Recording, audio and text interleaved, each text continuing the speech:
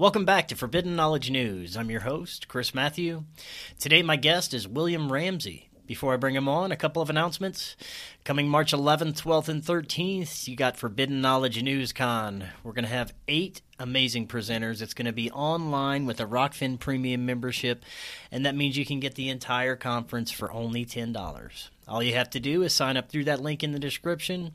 You're going to get access to not only the conference, but all our premium content and all the content from every creator on Rockfin. You can always get new episodes free on Rockfin, Odyssey, and all podcast platforms. Check out the podcasts that we feature on the Forbidden Knowledge Network. Those are amazing. You can get those all in one place on our website, forbiddenknowledge.news. We feature some amazing creators on there. Also, follow us on Facebook, Instagram, and Twitter. Those links are all in the description for you. Today, I want to welcome William Ramsey. He is an attorney, author, and researcher, and graduate of the University of California, Berkeley, with a degree in history. He is the author of several books and 2 documentaries. William, welcome. How are you today? I'm doing great. Thanks for having me on. Yeah, I've been looking forward to it. I thought today we could talk a bit about your book, Prophet of Evil, Aleister Crowley, 9/11, and the New World Order. And when looking at the series of events since 9/11 and even before with other major events that really shape society, if you look long enough in the right direction, especially for myself, I can see the not only profound connections between the events, but the direction we're being steered as a collective because of this, and it's not too good. At least it doesn't appear so. So we can go down plenty of rabbit holes, but this is your first time on the show. I'd love to hear really what started you down your path and got you looking at the hidden side of our reality here. Well, that's a good question. It's a long question. The short answer was I spent 3 years in D.C. from 1995 to 98, and I was from Nebraska. I was very naive. So I really saw a different kind of view of how power operated, but also kind of different relationships and things that were sub rosa, things that weren't covered in the media, connections between people, old clubs, strange things just around were there in DC. And there were mysterious deaths too while I was there. One was Vince Foster, which I worked briefly on a court case with that. I did some just some basic legwork or office work associated with it.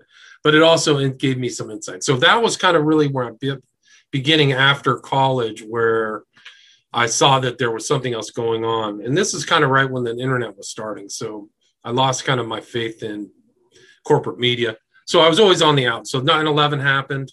And that I kind of woke up to that within a couple of years. And that really sent me on just like, I got to reread everything. And there's definitely a political truth and the real truth. And I was more interested in the real truth after that. So I was really kind of just very suspicious of anything that's on the corporate media, and still am today. And doing my research and following other researchers into 9/11, once I realized it was a staged event, then I just kept studying this numerology and things like that I really didn't understand. There was a guy by the name of Captain May, who kind of keyed into some of the new numbers, but I don't think he really understood the referential meaning. And so I was doing variegated reading and kind of realized 11, 97, 93, 77, and 175, all kind of focused back onto this one character of Aleister Crowley. But that was kind of my real, people use terms like waking up, but mine was a slower process. But if there was really an aha moment about broader things and events that really do, like you said in the intro, change culture and society, it was 9/11 and my realization that was fake. It was really good. Yeah, for sure. And when you look at these events that really shape society and all these things that we look around today and that we're looking into, these conspiracies. I was talking with one of my producer and roommate, and he's a big-time JFK researcher, and he never kind of put together the occult connections, and when he finally did, it hit him so hard like a ton of bricks, he didn't want to look into it anymore. It scared him, and whenever I talk to people like this, it's always all roads kind of lead to the occult, right? A lot, yeah. JFK too was November 22nd, 1963. So there's kind of like an 11 numerology, but a lot of people surrounding that are in secret societies. The mob is really a secret society.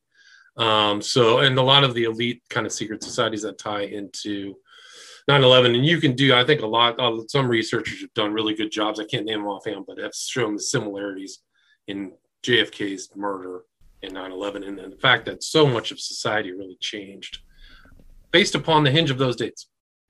Now, do you think it was basically, when you look at the players at the top, the same players in these events? Well, I mean, there's some very powerful people. I mean, my book really, if you read through Prophet of Evil and get to the end, it's really about George Bush Sr. And he's there at JFK or surrounding that event and 9/11. And so I've shown some real similarities between those two players. And those are examples of real kind of an elite. And I think that in the States, we're brought up to believe that we're kind of a, equality nation, or we don't have a entrenched aristocracy, but that's fake. So there really are I do believe our educational system is being shaped, and information is deliberately left out or manipulated. And that's one of those things that's really left out, is that there really is kind of an entrenched elite that have different schooling, that go through elite schools, Ivy League schools, and have a different sensibility than kind of like the people who are brought up in public school or may have to actually work for a living. So that's one example. Yeah, I would say that there's definitely some similarities in characters between JFK and 9/11. What about as far as the occult practices or spiritual practices of these elites? From what it seems, it can get pretty dark. And there's a lot of things that lead back to characters like we're going to talk about tonight, Aleister Crowley, who was a pretty dark cat, So what do you think? Is this, Satanism, or is it something older? What do you think is going on there? Both. I think it's both. I think you can see it kind of as Crowleyism, and some of these elite practices that have taken place in America really do go back to ancient history or prehistory. So I think a lot of them are kind of keeping some of those ideas that go back to Greece and Egypt, and that goes through the Masons and everything like that. So, but then you can take Crowley, who was really kind of a scholar, but you have to put Crowley in the context of the American elite and really a global elite, somebody who never worked for his living, was an occultist, really was an elitist, an aristocrat, very wealthy. So you can see those kind of similarities leading up. But if you look at like the Bush family, you don't ever see them in church, but they're at the tomb in Yale, Bohemian Grove, which is totally occultic and druidic, which is part of the Bohemian Club, which is a club. So a lot of people don't know that the Grove is an offshoot of the Bohemian Club in San Francisco. So it's a very Tony kind of West Coast elite club. And then you can go to the House of the Temple in DC. That's where these guys are hanging out. So these are not people who are hanging out in cathedrals or doing work for church or synagogue.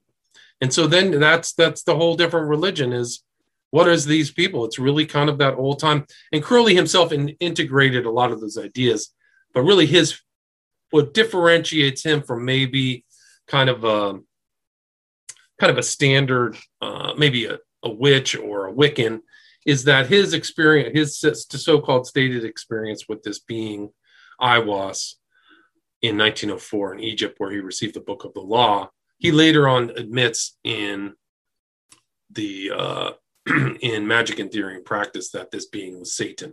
Like, he actually lays it out. So he was definitely a straight-out Satanist or Luciferian, but not in that kind of caricatured view of somebody who, like, you might see like Anton LaVey, who shaved his head and wore a goatee. And that was the strange thing about Crowley, is he could be walking down the street in tweeds and really nice suits, and people might not know his background, that he's drinking blood and raping children. Like, literally, he admits to that. Yeah. So I think that understanding Crowley, you can kind of understand an elite that's really different in their sensibilities and outlook towards history and things like that come through, that they're aristocratic in their sensibilities, just like Crowley. Crowley called himself the priest to the princes. So he really never had an egalitarian sense of wanting to share his ideas with the general population or express them. So he was always moving among elite people and trying to train them in his sensibilities. And I think that's very important in understanding part of kind of Crowley's thing, is that he really was an aristocrat and reached out to aristocratic type of people. Right. Well, that's what I want to get into, is for those in the audience that may not be familiar with, how Crowley came up and how he became such an influential piece of this, what you call New World Order. Could you talk a little bit about that? Well, how did he come up and become so influential in this kind of realm? I think that's an important question. So you have somebody who's born in 1875 at the apex of really the British Empire. So it's a Victorian era. He's very well educated. He comes from a wealthy family. When his parents passed away, they think that his inheritance equaled like 20 million pounds. So he never had to work. And he dedicated himself to really three things: mountain climbing, poetry, and occultism. And he became part of these kind of elite secret societies. One is called the Golden Dawn. And he came through the Golden Dawn. So Golden Dawn is a post-Masonic society. So he'd already learned everything he learned about Masonry to the Golden Dawn. Then he joined as German and became eventually the head of a group called the Ordo Templi Orientis, which was a German secret society. And his kind of like what he learned was about sex magic, which is a lot of people were doing that in Hollywood apparently, and drugs, the use of drugs. So I think he was a real precursor to the 60s revolution, cultural revolution, which really was a kind of cultural revolution. But like I said, he was always associating with elitists. He's writing all the time. He really never worked. So he had this vast corpus of poetic and magical writings. And he had this view, and I include that in Prophet of Evil. Like he saw that he was a prophet of a new age. He really tried to style himself as that, or a prophet of what he would call a new aeon. And really wanted to create this change in societies. But the change that he wanted wasn't some type of egalitarian. In one of his doctrines, Liber 77, which ties into some of the numerology of 9/11, he said the intro comes from out of the Book of the Law, which is the slaves shall serve. So he had an aristocratic, he thought that the best type of social organization was the feudal one, which, you would think after the progression of kind of Enlightenment and things like that, we would have moved on past having this idea of, a literal feudal government. But for Crowley, that was the ideal, being run by kind of a new elite almost.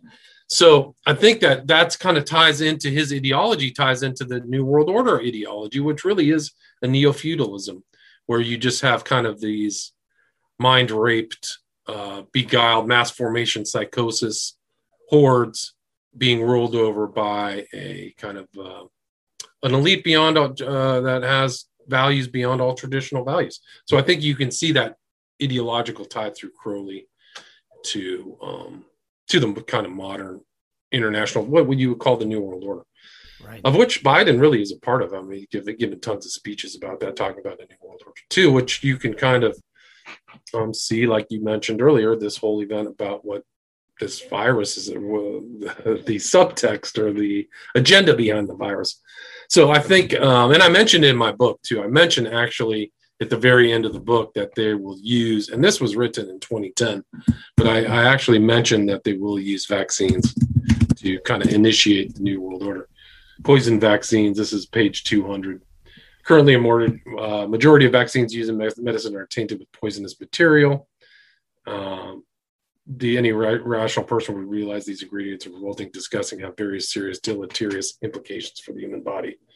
So I include that back. I was saying that in 2010, so you were in the present 2022. Anyway, so understanding Crowley, his ideas, his ideology, I think very important. And that's why I tied it in. That's why I wanted people to understand the events of 9/11 and had to go back in history to understand Crowley, to make the past present.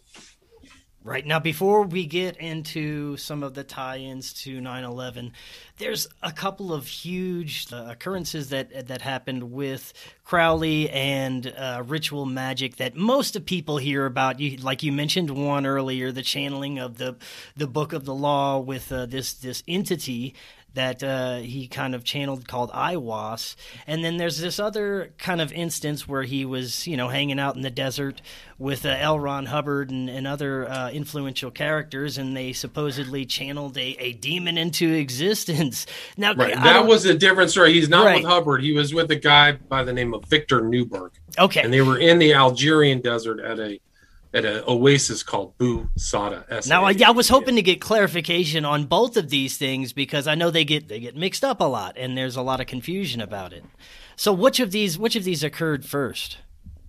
Bou Sada happened when Crowley was traveling. He had the keys of John Dee, who was a 16th, 17th century magician under the Elizabethan queen. So he was in contact with.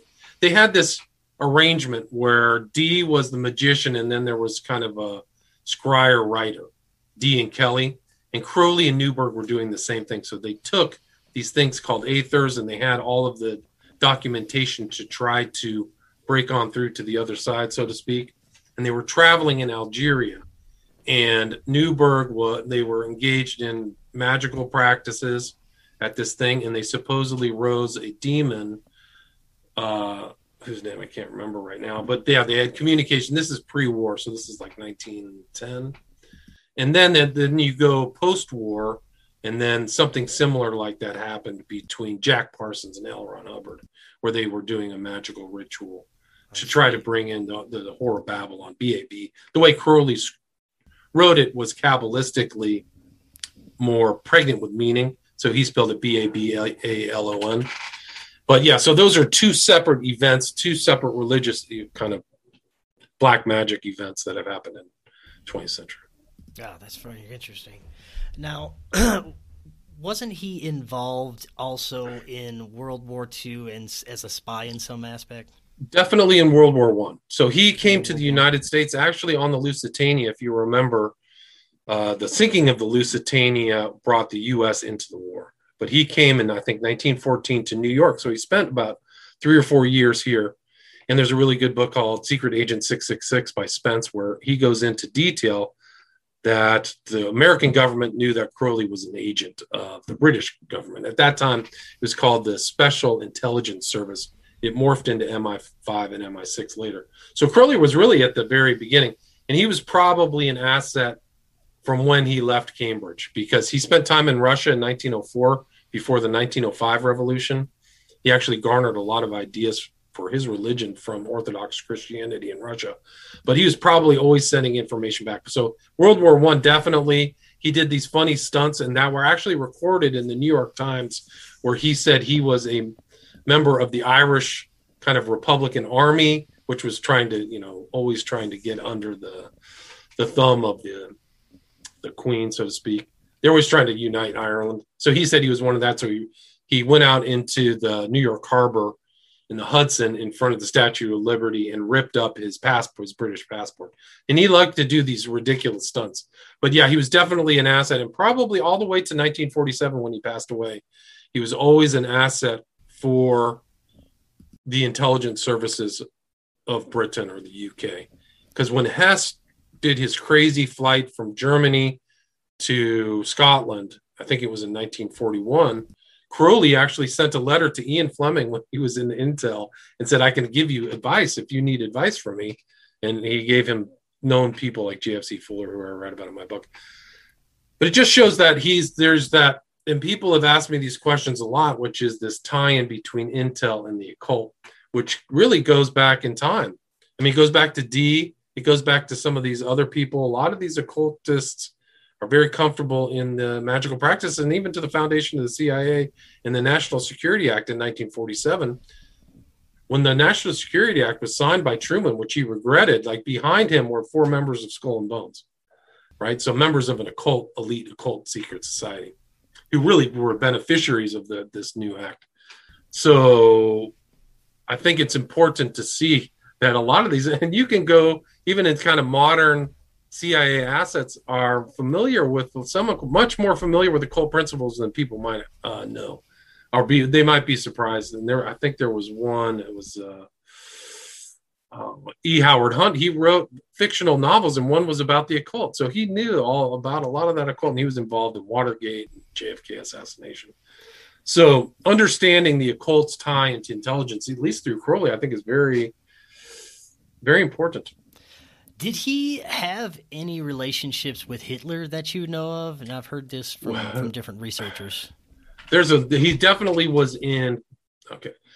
He said famously after World War II, he made a statement that was in Time magazine that said, "Before Hitler was, I am."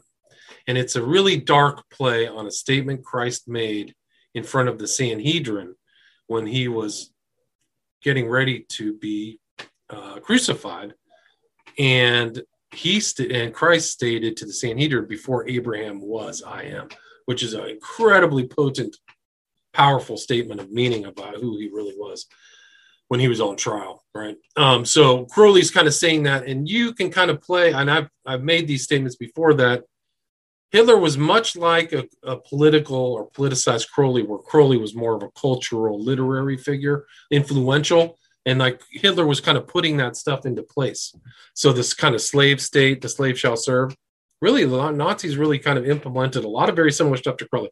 So Crowley was in, so if you remember when Hitler came to power, I think it was 1932, when he became chancellor, Crowley was in Berlin at that time for like 2 or 3 years. So Crowley had those years where he was there. And it's weird that there's an interplay, and there's similar people that Crowley knew that Hitler knew. One guy's name was Ewers, Ewers, who was kind of like a dark fiction writer, like maybe like an occult or paranormal writer would be today. But he was friends with Crowley, and Hitler knew him as well. He was a member. He was, within the Nazi hierarchy. So there is overlaps there, and some people have said Crowley was Hitler's handler, which there's no proof of that. I couldn't find any proof of that. There are books that say that Hitler had help from the outside when he came to power, which is probably true. And the same thing happened during the Russian Revolution, where there were external powers trying to influence local politics. And even today in the United States, which is incredible how much money comes from outside of the U.S. to influence the U.S. political process, which should never happen. But something's gone wrong in the United States. A lot has gone wrong. Oh, yeah. So Hitler, and there is an overlap. And I actually have a section in my book where I talk about Hitler. In my book, Children of the Beast, I have a section on Hitler about all of Hitler's occultism and stuff like that in his books, and similarities to Crowley. He said certain things that come from the Book of the Law that are very odd. And one is like, "Success is thy proof," is something that came out of the Book of the Law in 1904. And Hitler said the same thing. Like he said the same thing in German, where winning is your proof. So that's you just success it. And it's kind of like a ideology that's beyond good and evil or morality. So you just win. So you see there's definitely overlaps between Hitler and Crowley. How much more they knew each other. And I think it's a mistake looking at history, but a lot of people just look at Hitler as a political figure. They don't understand his occultism, but he had a lot. So Crowley's main ideas was the will, right? So his religion was called Thelema, which is a Greek word for will, right? And so he talks about the primacy of the will. He had this axiom, "Do what thou wilt shall be the whole of the law." So it was all about human will and using will to overcome. And here's Hitler doing the same thing. I have my power, my will to overcome. And you can see his will. He's putting his will to test from the very beginning, even before the putsch in 1924.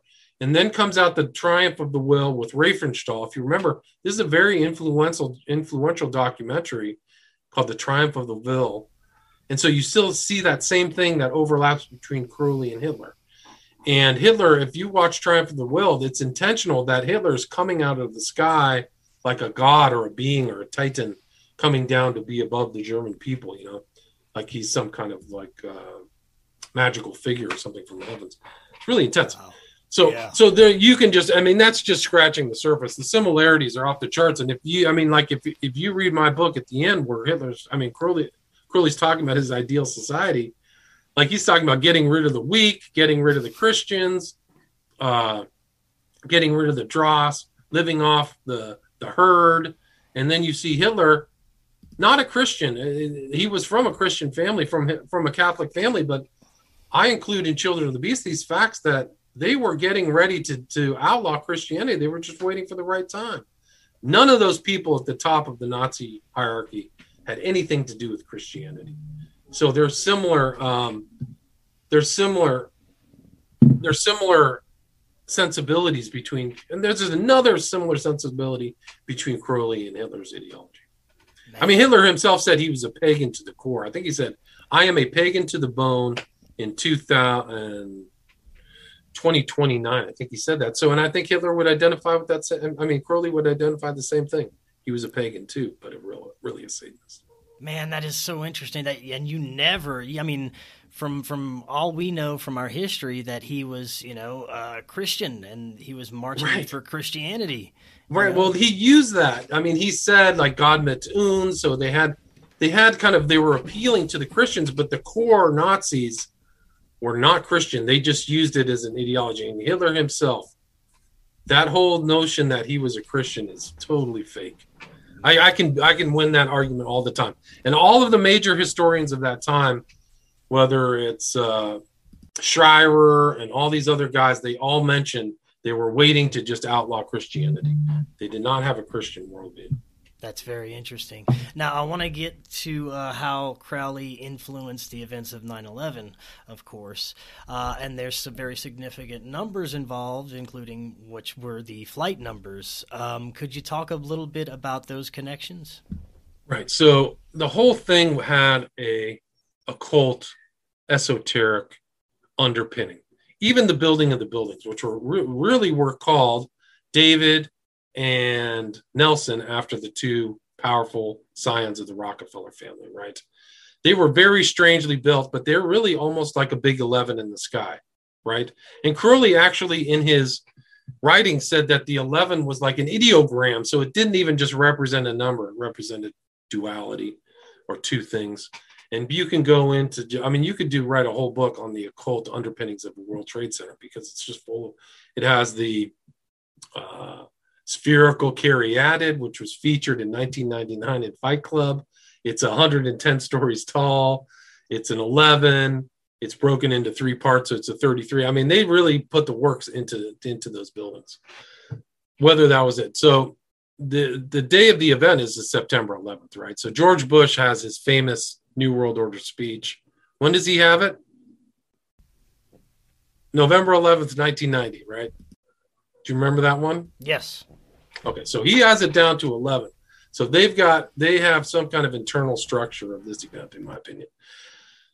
So the start off of the events really was the planes, two planes hit the World Trade Center. It was Flight 11 was the first flight. Second was 175, right? And then you had Flight 93 that supposedly went down in Shanksville, and Flight 77 hit the Pentagon. Well, if you go back through and look, and I show it in the book, I think it's clearly laid out that really 11 was the prime number of Crowley's whole Thelemic religion. It was an essential component of everything. It was the number of magic that came out of the Golden Dawn. So I think if you are doing a magical kind of mega ritual, 11 would be a central part, and which it was a central part of September 11th. The 11th day, right? So you'll see that. And then 175, Crowley had written down kind of his libers or books. He systematized his religion. So he had it all numerically based. 66 talks about human sacrifice. And then 175 was, which God do you adore? And you're supposed to do this adoration thing. So 175 represented that. 77 I talked about earlier is Liber Oz, but also had some other meanings that even came up to, like there's in LaVey's satanic book or whatever it was 77 names of Satan. So you can see that 77 gives the kind of numbers of Babylon as well. 77 comes together, the beast in Babylon, which is part of really weird parts of Crowley's system. And then 93 was important to Crowley because like I told you earlier, his religion was named Thelema, but he had this kind of do what thou wilt idea, shall be the whole of the law, love under law, love under will. And what he found out doing Kabbalic kind of breakdowns, what the Kabbalah would do is these letters had numeric valuations. And he found that Thelema and agape both added up in Kabbalic breakdown to 93. So what happened within his religion is because people who are inside the Thelemic religion of do what thou wilt knew that this 93 was an important breakdown, and it was like we're 93 million miles from the sun. There's all kinds of interesting correlations or correspondences, Crowley would call it. Yeah. But they would start shorthanding each other, 93, 93, 93, as a numerical mathematical representation of the 93 concepts of agape and Thelema. Does that make sense? Yes, it does. No, go ahead. Were you saying something? Well, I was just going to say, like, so Crowley kind of like a lot of these occult figures, or there are people within occult history who are very smart. Crowley was one of them, but he encapsulated a lot of ideas that came out of and through Masonry. And one was that you could define the entire world through numerology or numbers. And I include a quote of that in my book. So these numbers were a way to interpret reality. So I think that it wasn't just that the numbers in Crowley's system have independent value. It's that they're referentials to certain concepts. So it's not like a simple numerology, like, oh, number 7 represents the sun and the scars. It's that 93 represents agape and Thelema. 11 is the number of magic, which represents all kinds of things in his system. So it's important to kind of make that distinction about in Crowley's system. It's like a reference. It's like saying John 3:16 or something. Like John 3:16 represents a very well-known piece of scripture that people repeat. For God so loved the world, he gave his only begotten Son, who believed on him to have eternal life. It's pretty profound. It's pretty profound how much these guys use numerology and even astrology. I know that they based a lot of their actions off of the stars and the positions of the stars. But as far as the planning of this whole 9/11 and the series of events that happened between and after, it's pretty profound to think that they had been planning this for, I don't know, it had to have been maybe even hundreds of years. I don't know. What do you think? Well, I would be shocked if it was really went back 100 years. But I think they talked about it for decades. There was a senator, Kerry from Omaha, who said, yeah, they've been planning this for decades. Like, he said it in a real offhand way. Like, a lot of these guys knew something funny was going on. But to think that it went back to a millennial kind of long-term thing would be within the strain of the occult that's beyond my comprehension. Like, I would really be shocked. I'm shocked about a lot of the thinking that went into 9/11. Yeah. But to think that it went back 1,000 years. But you have to look at it like it is an apex kind of moment in human history, right? It's the turn of a millennium. So if somebody's thinking about global change, like, why would they do it in 98 or 2002, right? It just makes sense. Let's do it 2001. Like, we're going to do some event where we're really going to change history and impact the globe. 9/11 is it.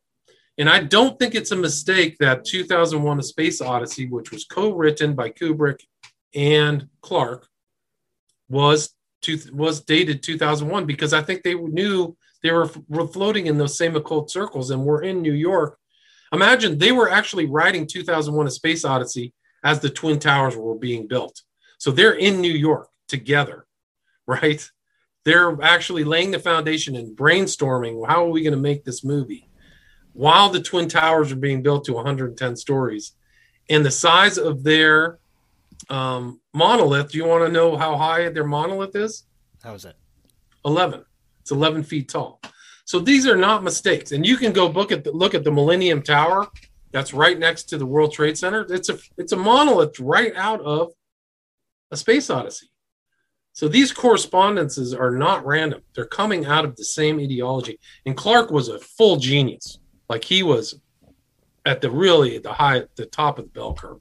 And look, you can go read his books. I include a a chapter on Clark in my book, Children of the Beast, because I think it's important to understand that he knew all this numerology. So all the numerology that I'm talking about involved in 2001 is integrated in all of his books.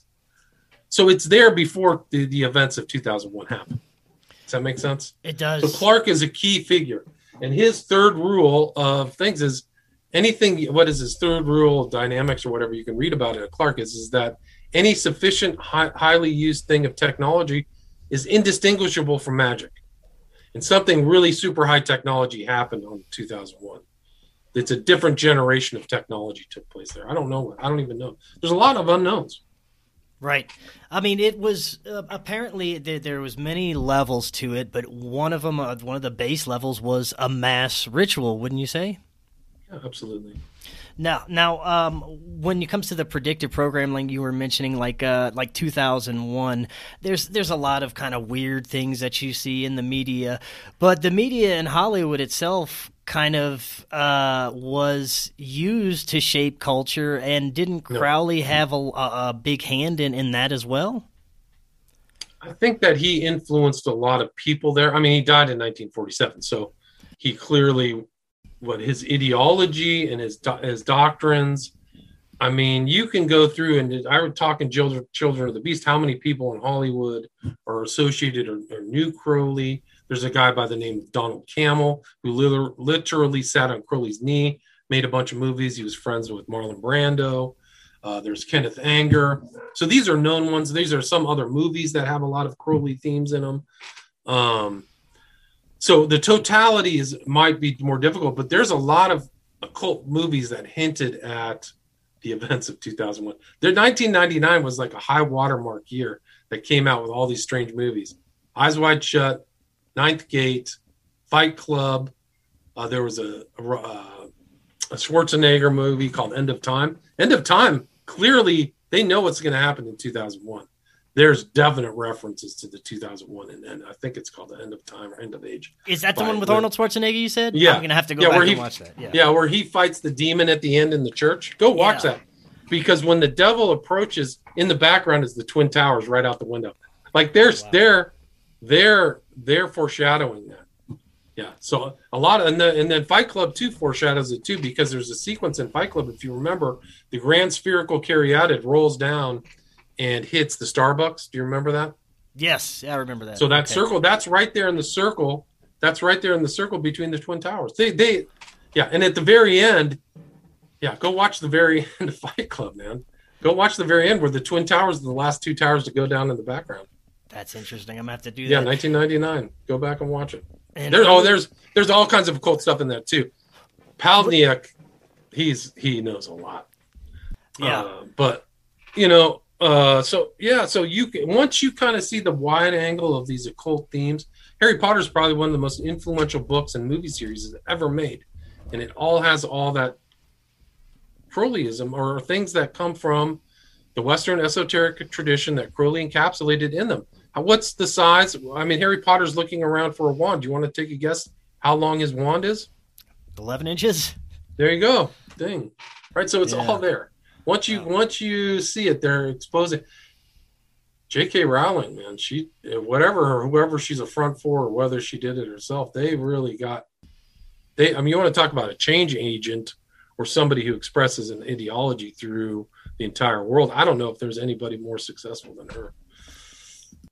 Well, how much does intelligence, do you think, have a relationship with Hollywood and what they're feeding it and what's coming out? Because you mentioned earlier that there's a huge, profound connections with the occult and intelligence, and you tell people that, and they're like, they don't want to look into that. They don't even want to hear that. But, the more you look into it, the more it becomes evident. What are some of the biggest things that you can connect to, like the occult and intelligence? Well, that's a good question. I mean, I think there's some researchers, I can't remember his name offhand, but he's really done a good work on finding the CIA's backing of certain films to come out. So if you remember, I think Pearl Harbor came out in 2002. And remember, 9/11 was supposed to be a new Pearl Harbor. So that kind of cultural impetus, was supposed to, and what's not Matt Damon, but what's his friend? That guy is totally like Intel connected. I can't remember his name, but I mean, it just goes so deep. You could do a whole story. Yeah, Ben Affleck. Thanks. Yeah, yeah.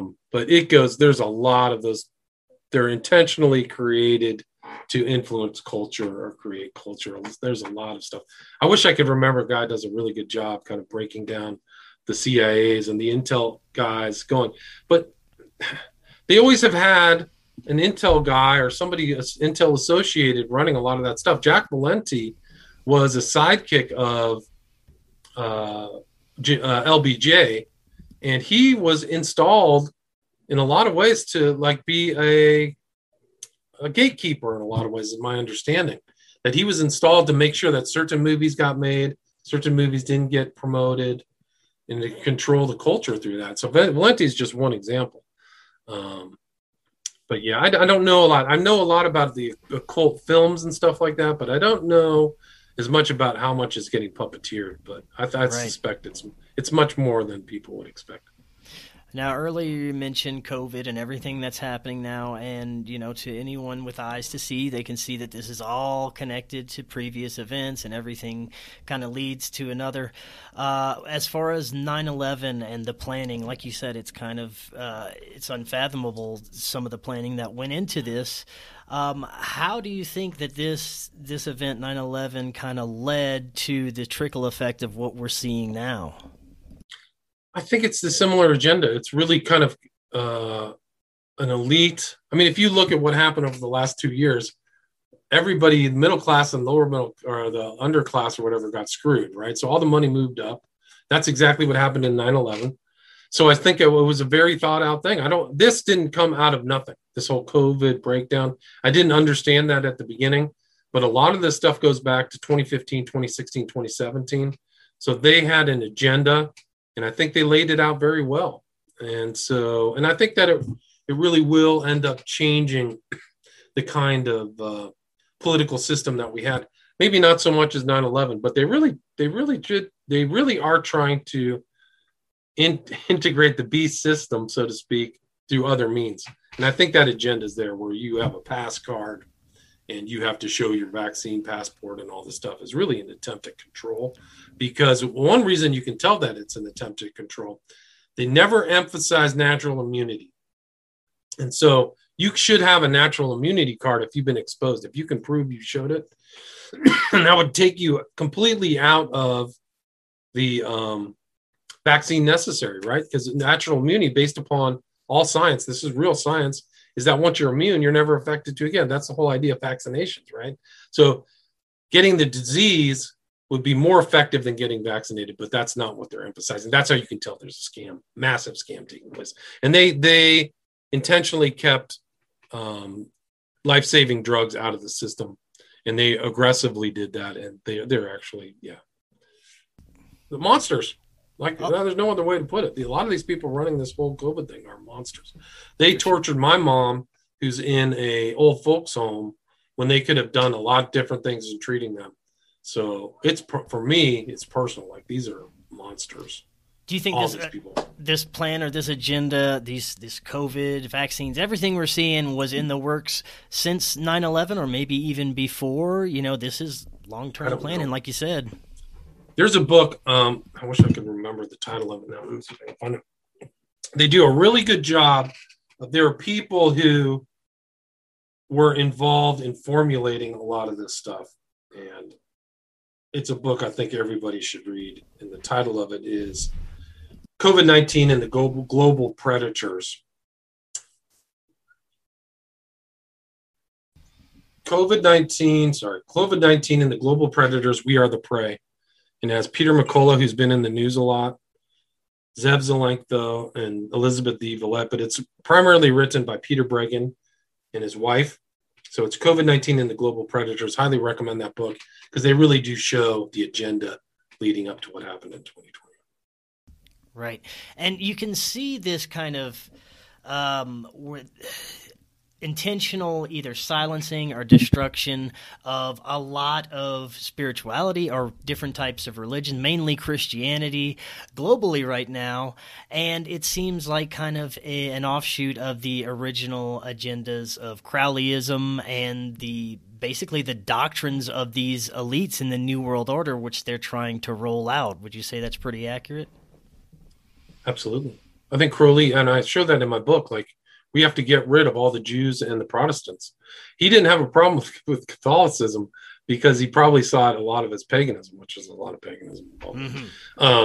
But so I think that malevolence is there, and it's just rearing its ugly head. I think that there is a subtext of the Darwinian kind of kill off the people, kill off the weak ideas here. It's very unsympathetic. A lot of these technocrats, and they're really medical technocrats. And so you can tell, like, they really, I mean, it's really interesting what they let people up. But they shut in California, where I live, they shut down a lot of the Christian churches who've won litigation, but they kept open bars and strip joints. Go figure on that. How does that tie into something? So it's very arbitrary and capricious, all of their baloney and their masks. And most of these kids who are young are immune from that. And them trying to stick them with this gene therapy, it's really not a vaccine. Yeah, right. Which, it's really gene therapy is super dangerous, and you can tell they're malevolent. And I would not recommend. I mean, I've had COVID. So I got tested, whether the test is legit or not, but yeah. I had something that was like COVID. So I'm immune. I don't need to take a vaccine. Right. So I'm not saying go out and get COVID, but if you're young and healthy, you can probably get it. I mean, here's this. You want to see this? I'll show you this. Did you see that? Yeah. Yeah. Well, I got my prescription for ivermectin. Oh, there you go. Yeah. And I took 5. Actually, I just finished 2 rounds of this. So I got one. I got it through the internet, $60. Took a lot of vitamins, drank a lot of juice, got oranges. Well, yeah, we have a thing called an immune system, and that's what everybody should be relying on right now. But when you look at this massive global agenda, and it's probably agenda on top of agenda. They're probably using it for multiple facets, and on top of that, multiple occult aspects, maybe even ritualistic aspects. Who knows? But as far as go look, hey, sorry to interrupt, but go look at the Georgia Guidestones. That's what I was just about to say. Look at the Georgia Guidestones. Okay. We got depopulation agendas on top of that, right? Right, and what are the Georgia Guidestones? They're huge monoliths, right? So it's back into the same theme that we were talking about, 2001. It's a huge monolith. It's the same parameters or whatever design as the monolith in 2001. There's a correlation there. It's very important to understand. And you can see that. I actually wrote this book in 2010, but during the beginnings of COVID, I made Prophet of Evil into a documentary, which you can see on Vimeo. So Prophet of Evil under William Ramsey. It's only $5, but you can see a lot of the pictures that I use, and I include the Georgia Guidestones at the end. And I show Sleepy Joe Biden doing his New World Order speeches. So he's part of the whole agenda. Now, when you look at all the predictive program like we were talking about earlier in the movies and media, is this something because it's part of their doctrine that they have to show us kind of in a way what they're doing? I've heard of that. But I think there's a wink and a nod. Like, I think that the numerology of 9/11 was inside. Like, the average person who goes around, they would just go, those are random numbers. There's no pattern. But somebody else goes, oh, I know exactly what this is about. I get the agenda. When I saw, so somebody at 9/11, some of these heavy occultists, they understood what was going on just like that. Bam. Like, once they saw all that. So the average person who's not in the occult, so I think that there's a wink and a nod signaling function of the insiders. But how much? I think that there is, and I think it's probably gone through time. If you look at the class system or just the elite system or a feudal system, it hasn't always just been force. It's always been a informational monopolization as well. So the people at the top keeping information for themselves. So I think that some people get it and some don't. So this information of like what was going to happen during COVID, I bet people knew what the accurate solutions were. They just didn't share it. So the peasants get killed off, whereas the elite get ivermectin and hydroxychloroquine and monoclonal antibodies, right? So I think that some of the perception that people, like they're actually putting it, like, I think it's it comes from Hoffman, right? Where he's supposed to, they have to put it out there to absolve themselves of responsibility. That might be part of it, but I think there's other things too, where things leak out, where some people know the real agenda, and or some people try to warn or hint. But like, I do think it's kind of like an insider wink and a nod, like, hey, don't you get it? Like, I think that that's the way that the Masonry works, or any secret society. It's initiation. So the initiates have the inside information, and the rest of us don't. I don't know. Do you think that there's a duality to this ritual magic, to where it just depends on your intention and how you're using it? It could be used for good purposes, or it could be used for bad, or do you think it's all just something not to be messed with? I mean, I have to take the biblical view. So my biblical view is don't mess with it. You don't mess around with any of the soothsaying. So I think that the notion that it is there's white magic and black magic, from my perspective, is not valid. I've heard that within the occult, oh yeah, we're only white Wiccan magicians, and we're really, and maybe that, and I think some of that is really for public consumption, right? Oh, I'm not a bad guy. I'm a white magician. I just want to make healing salves and dance around an oak tree, right? So I think I found in a lot of circumstances, like my studies in the West Memphis 3, they're using that to intentionally deceive people, right? This whole white magic, black magic thing.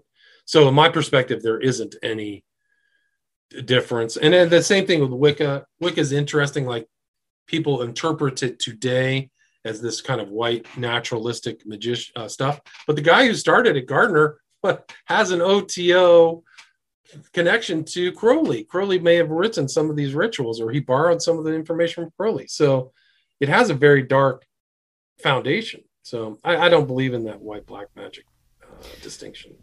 And you mentioned numerology a few times, and I've had a few guests on that deal in numerology, and it's very fascinating, the connections that they can come up with to any event that really occurs in our future, or even in the past. They can link it up.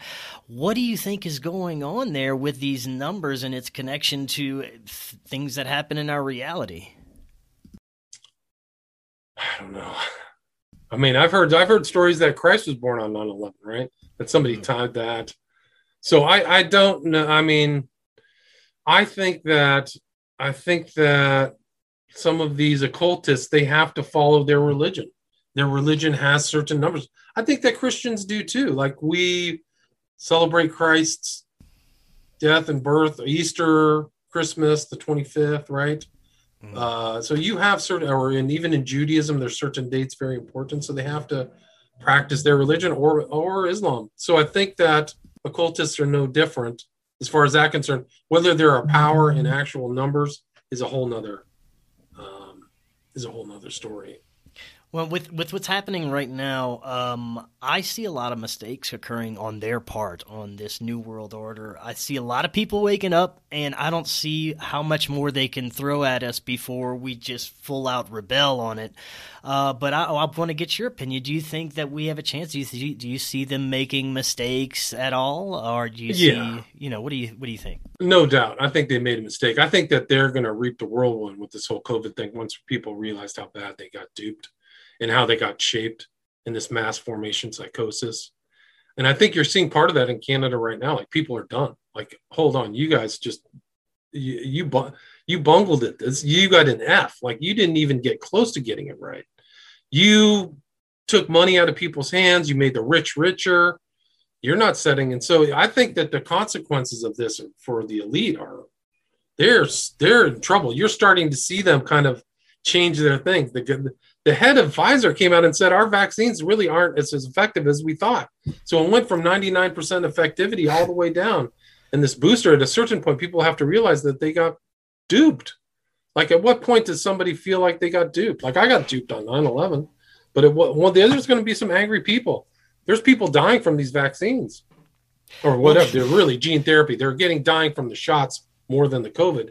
And the COVID could have been minimized with the proper application Well, of drugs. they should have started with a more fierce type of ailment than what they're calling COVID. I mean, 99% survival rate. The average person dying is in their 80s. You know, if this was an evil scientist's invention, he would have been fired in my book. Yeah, you know, no, I don't know. It just seems so weird that that there's this psychosis that people are falling for all this nonsense still, you know? You're right. No, you're right. And I think there's actually are other similarities between 9/11 and this. And it's the fear of death. If you remember how smart they were at 9/11, like bin Laden could pop out any moment and kill you. He could drop a nuclear bomb. He was a threat. Remember, there was an immediate fear of death. And I think that's the same thing with COVID, is that's really the trigger on a human being. They could be feared about like getting their credit card overrun, running out of gas, their kids hating them, could be anything. But the fear of death is really the ultimate trigger. And I think that the political system has used it in both events. Oh, yeah. Fear of an immediate and terrible death. Look at what they did at the White House. If you don't get your shot this winter, you're going to suffer a horrific death. They literally wrote that on the White House stuff. Like, give me a break. Like a pandemic, I'm waiting to see people dropping dead outside in the road, and I'm still yet to see any of that. But, you know, that's just me. I think they were very clever. I think they showed that people didn't know what was coming. But, like, even Fauci said there's a pandemic coming, if you remember that.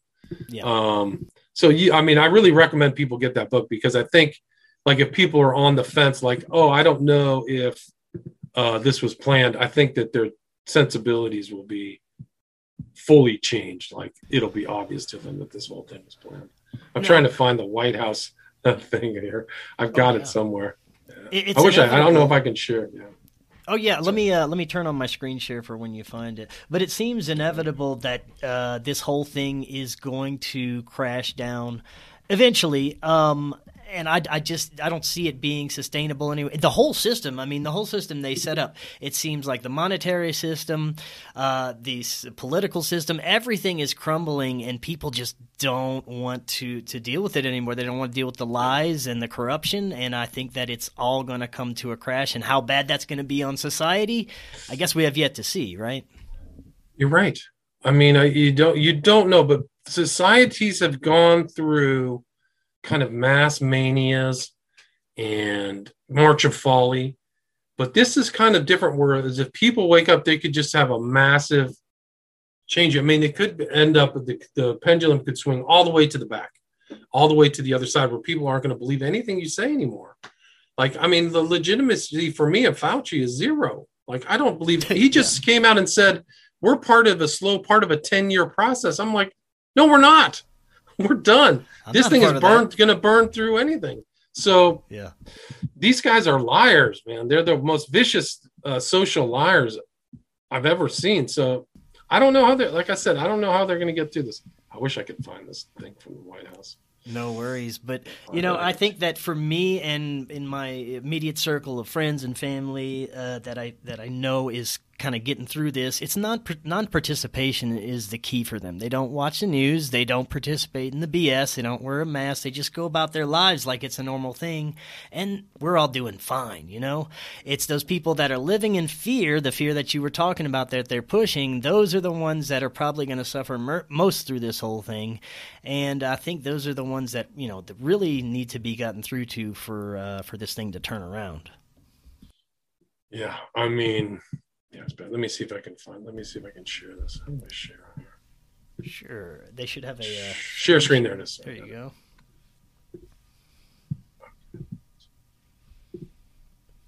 Can you see that? Yeah. This is it. Election Watch. White House COVID response coordinator tells unvaccinated Americans to be prepared to die. Like, they literally had that on there. So, here's the other one. Oh my God. Yeah, watch this. This one's even better. Stop. This one's even better. This is a literal White House source. This is not The Onion. This is not it. This is, we are intent on not letting Omicron disrupt work and school for the vaccinated. You've done the right thing. We will get through this. For the unvaccinated, you're looking at a winter of severe illness and death for yourselves, your families, and the hospitals you may soon overwhelm. That came out of the government. Wow. Came out of the government. Oh This man, is insane. I was sick Yeah. for I had just like a kind of standard flu. I mean, I think ivermectin probably put me over the top, but um, yeah, it's insane.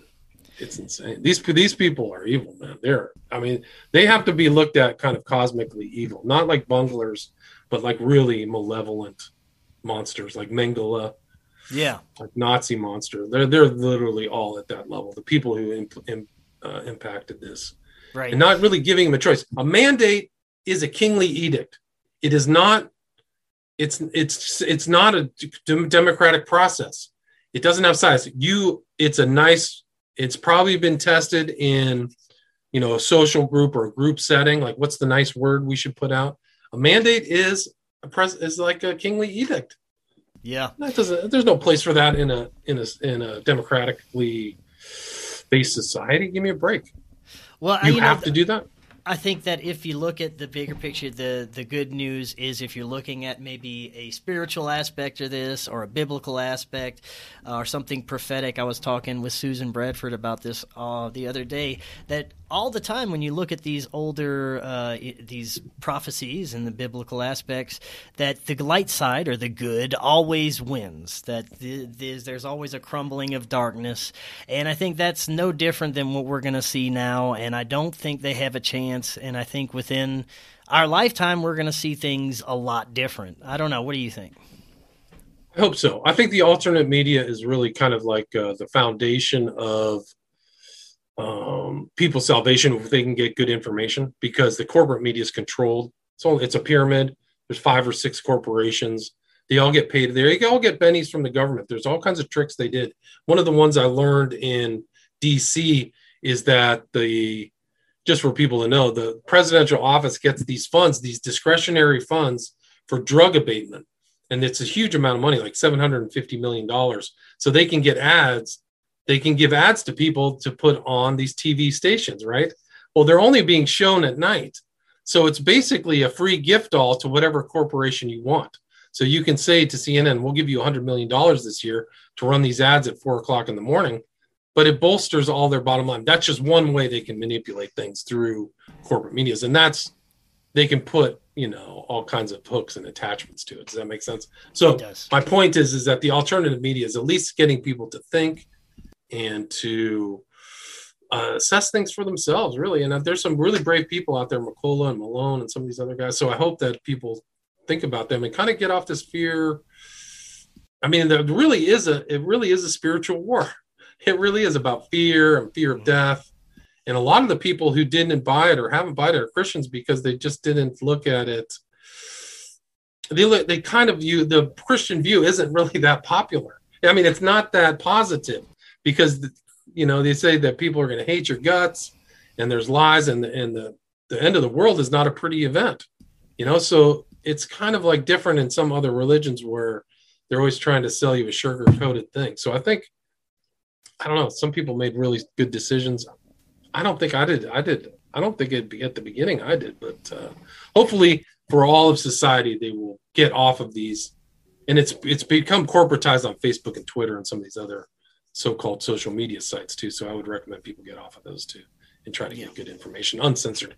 The censorship is off the charts. Why do they have to censor?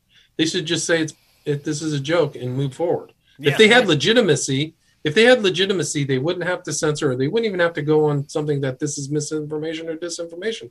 They'll say, this is what we know, but they can't do that, which is very telling. It is very telling, and it's just there. That's what they are afraid of, is us telling the truth, and that's why everything is being censored. But we live in fascinating times, terrifying, very interesting, and thank you so much for coming on. That was fantastic. Before you head out, let the audience know where they can find your podcast, books, social media, all that good stuff. My podcast is William Ramsey Investigates, so it's kind of like an investigative journalism podcast. I have a bunch of different guests. So you can see that on iTunes or anywhere else. I have 5 documentaries on Vimeo on different subjects: Occult Hollywood, Crowley, Children of the Beast, and then the Smiley Face Killers. I have 2 documentaries about that. So you can check that out on Vimeo. And then all 5 of my books are on my website, William Ramsey Investigates, or you can buy them on Amazon. Awesome. Well, there is so much more we could talk about, so I would love to have you back on in the future. My pleasure. Yeah, I loved it. All your books are fascinating. And until next time, everyone, have an excellent evening, and we will be talking again tomorrow.